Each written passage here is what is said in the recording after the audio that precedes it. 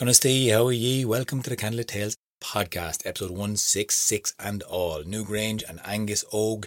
We're going to be telling that story in one moment as Sorcha will tell you all about the lovable little fella who is the god of love after all.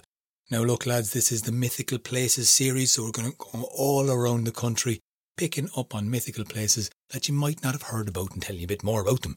So, if you'd like to support the podcast, you can go to candlelittales.ie and hit the PayPal button or to patreon.com/candlelittales if you'd like to become a Patreon member. Thank you so much to those who've been reaching out, sending us messages, lots of love, Grom Moore, God of Mila Magwiv. Untuck, it's fantastic. We love you. And also, you know what? I hope you're keeping well, even if you're not able to support us. It's fine, don't worry about it. Here's a story for you. Here, Sorcha, tell us a story, will you?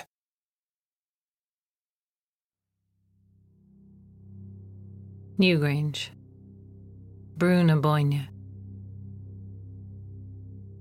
Before it was restored, before it had that lovely white quartz facade, before you could see the entryway, the window box, all the parts of it, it looked like a hill that was a little too regular. And the countryside thereabouts was dotted with hills that were a little too regular, surrounded by the river, the Boyne, the sacred river of the goddess, that wound its way through this place of mystery, this place of wonder. People knew better than to tamper with Sliabh an Bhrú, for it was the seat of Angus Og, the young son. And even though he was one of the Tuatha Dé Danann, one of they who did not die, he was always young, always younger than he should have been.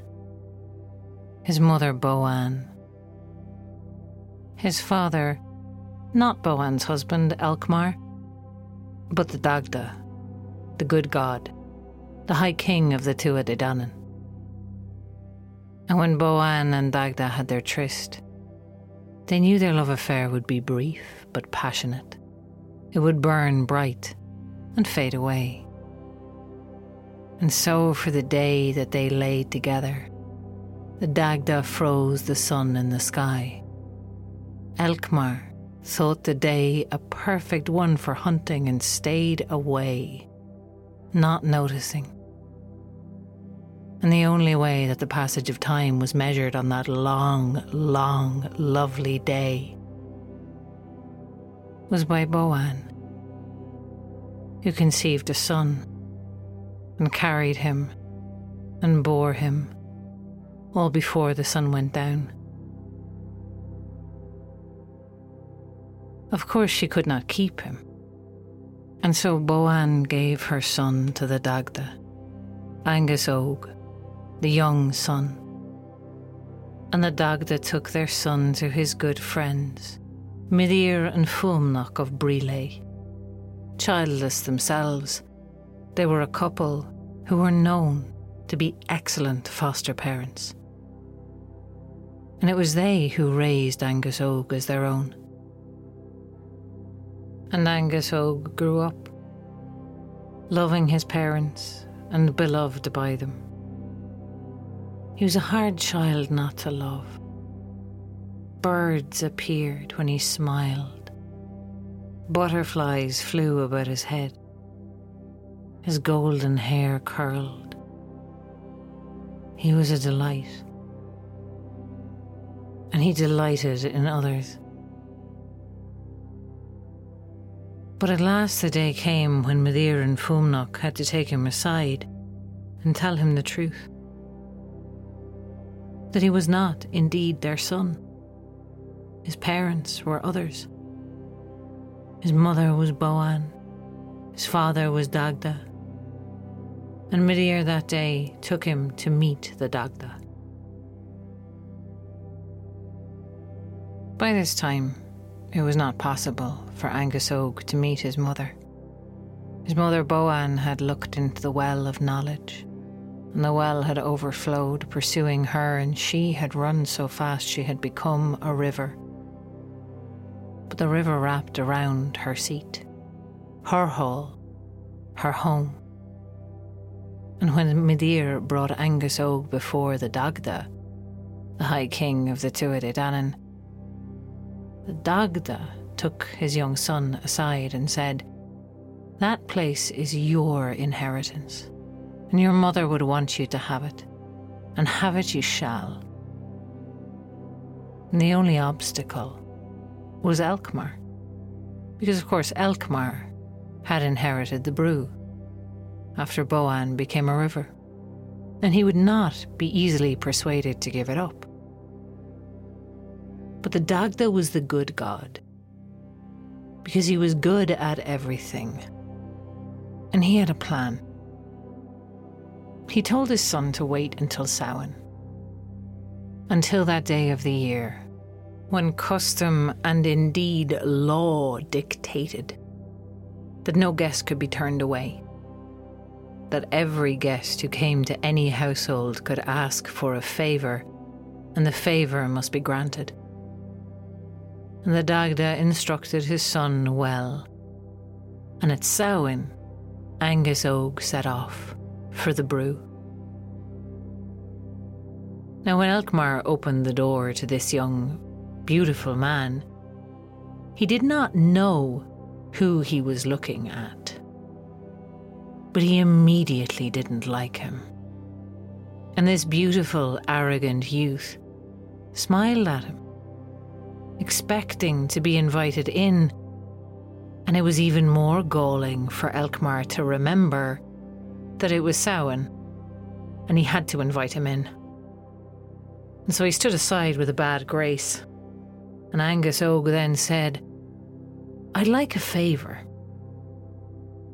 Of course a favour could not be refused on Samhain, not without inviting doom.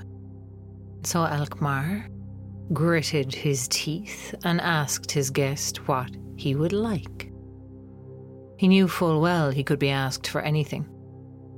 His finest drinking horn, his best cloak, 50 head of cattle, anything this young man wanted, Elkmar would have to give him. Most did not abuse this rule, sacred as it was, but Elkmar had no trust in this young man's good sense or his decorum. He had a bad feeling.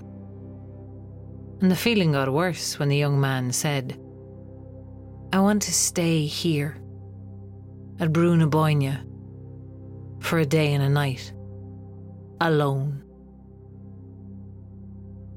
But Elkmar could not refuse a reasonable request.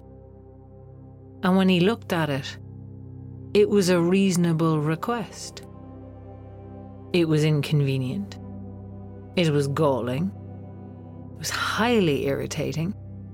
But it was not entirely unreasonable.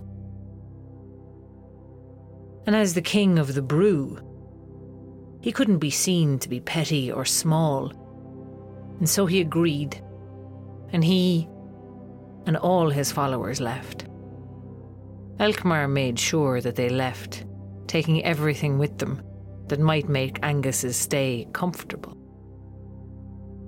He had his servants carry out all the food, all the drink, all the soft furnishings. And although he did not say it out loud, he wished the young man an uncomfortable day and a night, with nothing to eat or drink, no cushions, no blankets, no hangings on the wall, just the cold stone of the Brú. And Elkmar and his followers camped out by the riverbank, the river that had once been Boann, his wife. Elkmar took little comfort from it. It seemed to him on this night that the gurgling and the lapping of the waters sounded like laughter, a particular kind of laughter that his wife had had when she thought he was doing something foolish but didn't want to tell him what it was, because she thought it was funnier to let him find out for himself when he ran head first into the consequences. And so he spent a fitful night. And the following day, he waited until the hour came at which the young man had presented himself at the door the night before. And Elkmar went and knocked and said, "All right, you've had your fun, get out." But the young man refused. He stood there, smiling, and said no.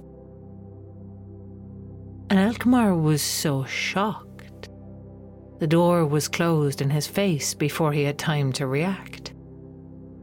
But he was king, still, and he could not be seen to overreact to this young man's silly prank. And so he calmed himself. Rather than attack the youth with armies, he took himself to the High King for legal recourse. And he appealed to the High King of the Tuatha Dé Danann and said that a young man had come into his home and was refusing to leave. And the Dagda, the High King of the Tuatha Dé Danann, asked Elkmar, "What exactly did you agree to?" And Elkmar told him, "I agreed to give him the brew for a day and a night." And the Dagda stroked his chin, and his eyes twinkled. And he said, "Ah, but Elkmar, there's a thing about time that you've never understood. It's in a day and a night that all time passes. The wheel of the year is but a day and a night, and light years follow dark. And so, if you think about it, all of eternity is held within a day and a night. And so, when you gave that young man your house for a day and a night, in truth you gave it to him for all of eternity.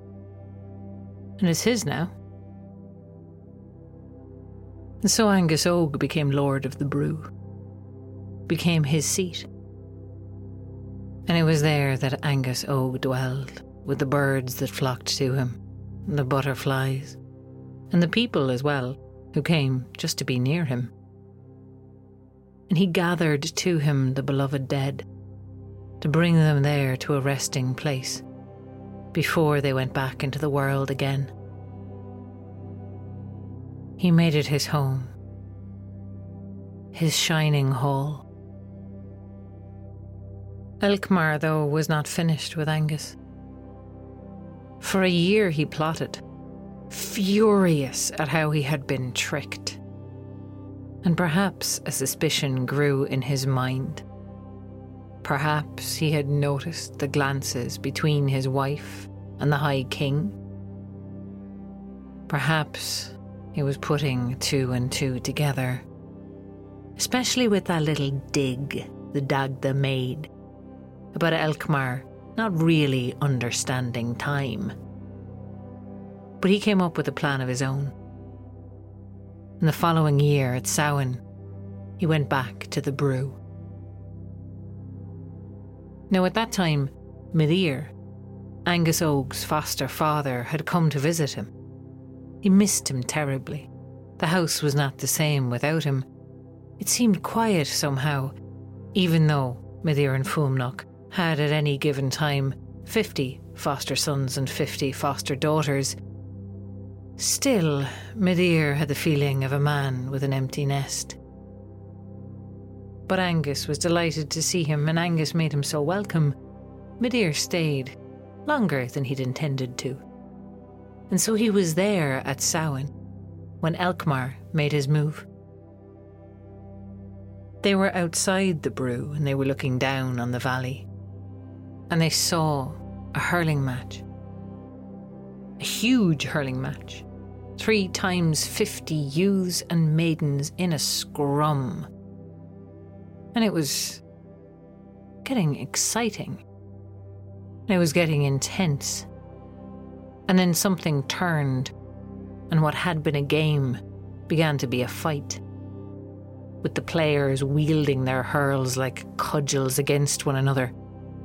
And Angus Og made to set off down the hill to break up the fight, but Midir stopped him. Because there, standing on the hillside opposite them, was Elkmar, watching them. And that put a worry into Midir's mind. And so he told his foster son to stay where he was, and Midir himself went down the hill, carrying no weapon because, of course, it was Samhain and no weapons could be carried. And Midir waded into the fray. And it wasn't weapons that they were wielding. It was hurls. Sporting equipment.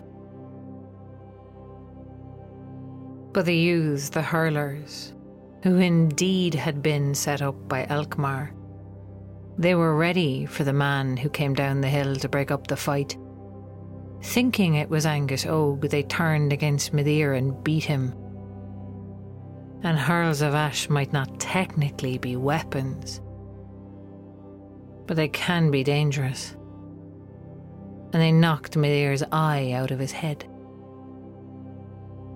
Angus Og was horrified. Elkmar was furious and frustrated. But Midir had lost an eye, and the loss of an eye would mean the loss of his kingship. And so he was wounded, not just in his eye, but in his heart and in his mind and in his soul. And he was furious with Angus. Angus healed Midir and offered him whatever he wanted. Any gift he could ask for, even the brew. But Midir asked instead that Angus Og bring him the most beautiful woman in Ireland. And it was the fulfilment of that bargain, of that gift, that led to Midir meeting Etain. And that is another story. Elkmar never won the brew back from Angus. It remained his place to gather the beloved dead in his shining hall. For after the Tuatha De Danann left the world of men and went under their hills and their palaces, it was said that the insides of those hills, those mounds that were too regular to be natural, those were their holes. And they did not miss the sky because the roofs were set with gemstone and glittered more brightly than day. And there they held their feasts and their revels. And there Angus dwelled, from that day to this.